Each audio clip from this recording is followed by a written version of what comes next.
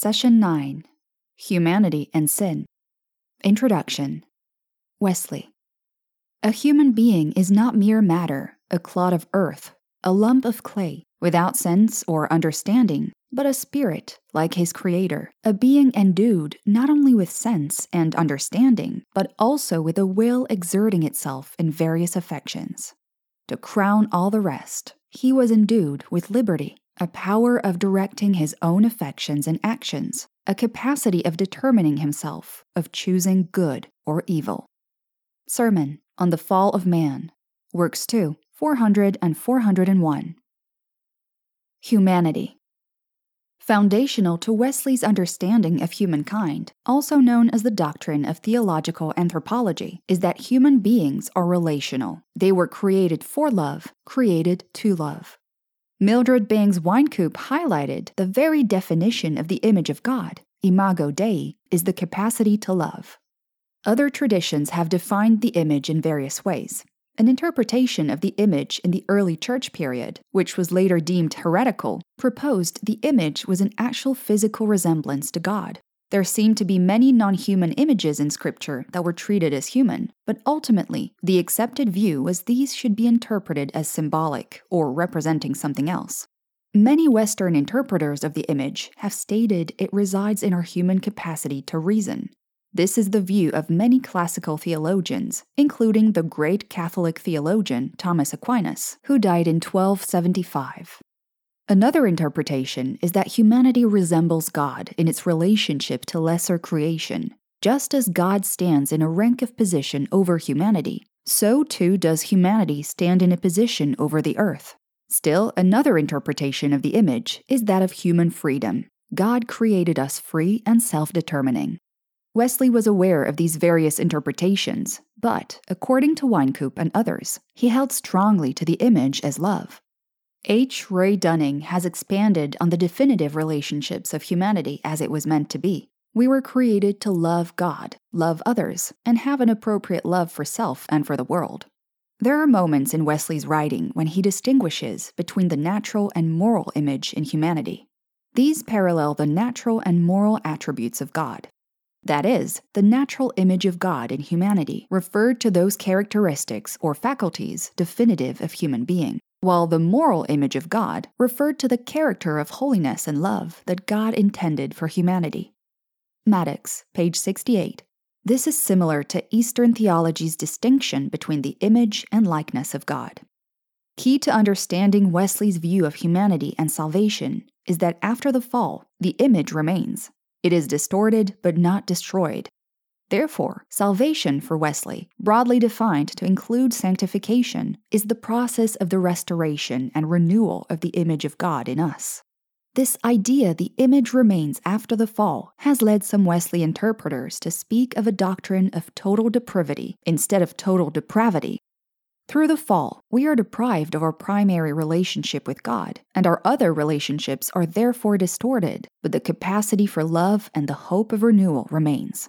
Prevenient grace is immediately offered to make up for what happened at the fall. The very strong Calvinist doctrine of total depravity, on the other hand, is not as optimistic.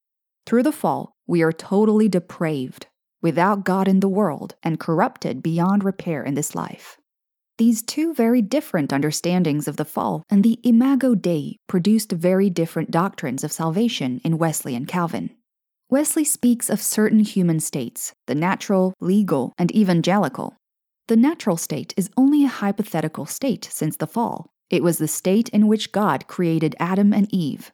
Only Jesus, as the Christ, was born into a natural state, free from original sin. By the legal state, Wesley means our position before God prior to an experience of new birth. We live under the law, and if we allow the law to do its work, it will drive us to the place of recognizing our need for salvation. Prevenient grace assists us in being awakened to this need. The evangelical state, then, is subsequent to new birth in Christ. We are not under the law, but now under grace. This new birth begins the process of the renewal of the image of God in us. Sin. What happened when Adam and Eve sinned, and how does original sin affect us? Let's begin our investigation with a discussion of the essence of original sin. While most interpreters of Wesley have followed a traditional, Augustinian interpretation of original sin as pride, a new interpretation of Wesley has been offered by Dr. Leclerc, published in Singleness of Heart, Gender, Sin, and Holiness in Historical Perspective, Scarecrow Press, 2001. While Wesley used the word pride often, it is never used as the main example of original sin, according to this analysis. Wesley's most direct sermon on the topic, Original Sin, 1854, shows this lack of dominance of the word pride. Here, idolatry is unmistakably classified as the primary definition of original sin, with pride, self-will, and love of the world listed under it. Wesley states, "All pride is idolatry, as is love of the world." In other words, there are two forms of original sin: inordinate love of self, pride, and inordinate love of others, here listed as love of the world.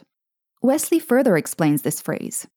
What is more natural to us than to seek happiness in the creature instead of the Creator? See Sermon Original Sin, Work 6, 57-62. Wesley also wrote a sermon entitled Spiritual Idolatry, which he penned nearer the end of his life.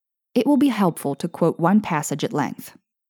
Undoubtedly, it is the will of God that we should all love one another. It is His will that we should love our relations and our Christian brethren with a peculiar love, and those in particular whom He had made particularly profitable to our souls.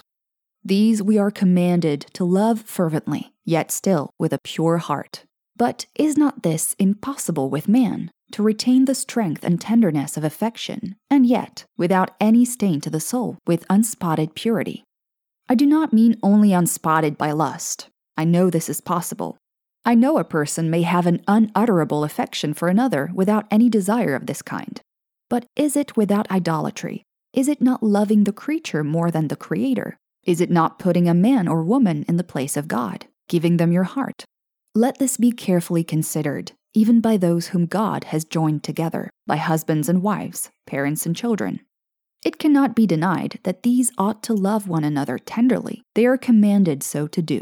But they are neither commanded nor permitted to love one another idolatrously. Yet how common is this? How frequently is a husband, a wife, a child put in the place of God? How many that are accounted good Christians fix their affections on each other so as to leave no place for God? They seek their happiness in the creature, not in the Creator. One may truly say to the other, I view Thee, Lord, and end of my desires. That is, I desire nothing more but Thee. Thou art the thing that I long for. All my desire is unto Thee and unto the remembrance of Thy name. Now, if this is not flat idolatry, I cannot tell what it is. Work 6, 441. Wesley strongly believed what Adam and Eve did in the garden had lasting effects on the rest of humanity. Yet, interestingly, he was not concerned about how these effects were transmitted as much as the fact that they were. What concerned Wesley was the question of the guilt associated with original sin. Western theology says the state of original sin, the corruption of humanity into which we are born, makes us guilty before God, even though we did nothing individually and volitionally to deserve it.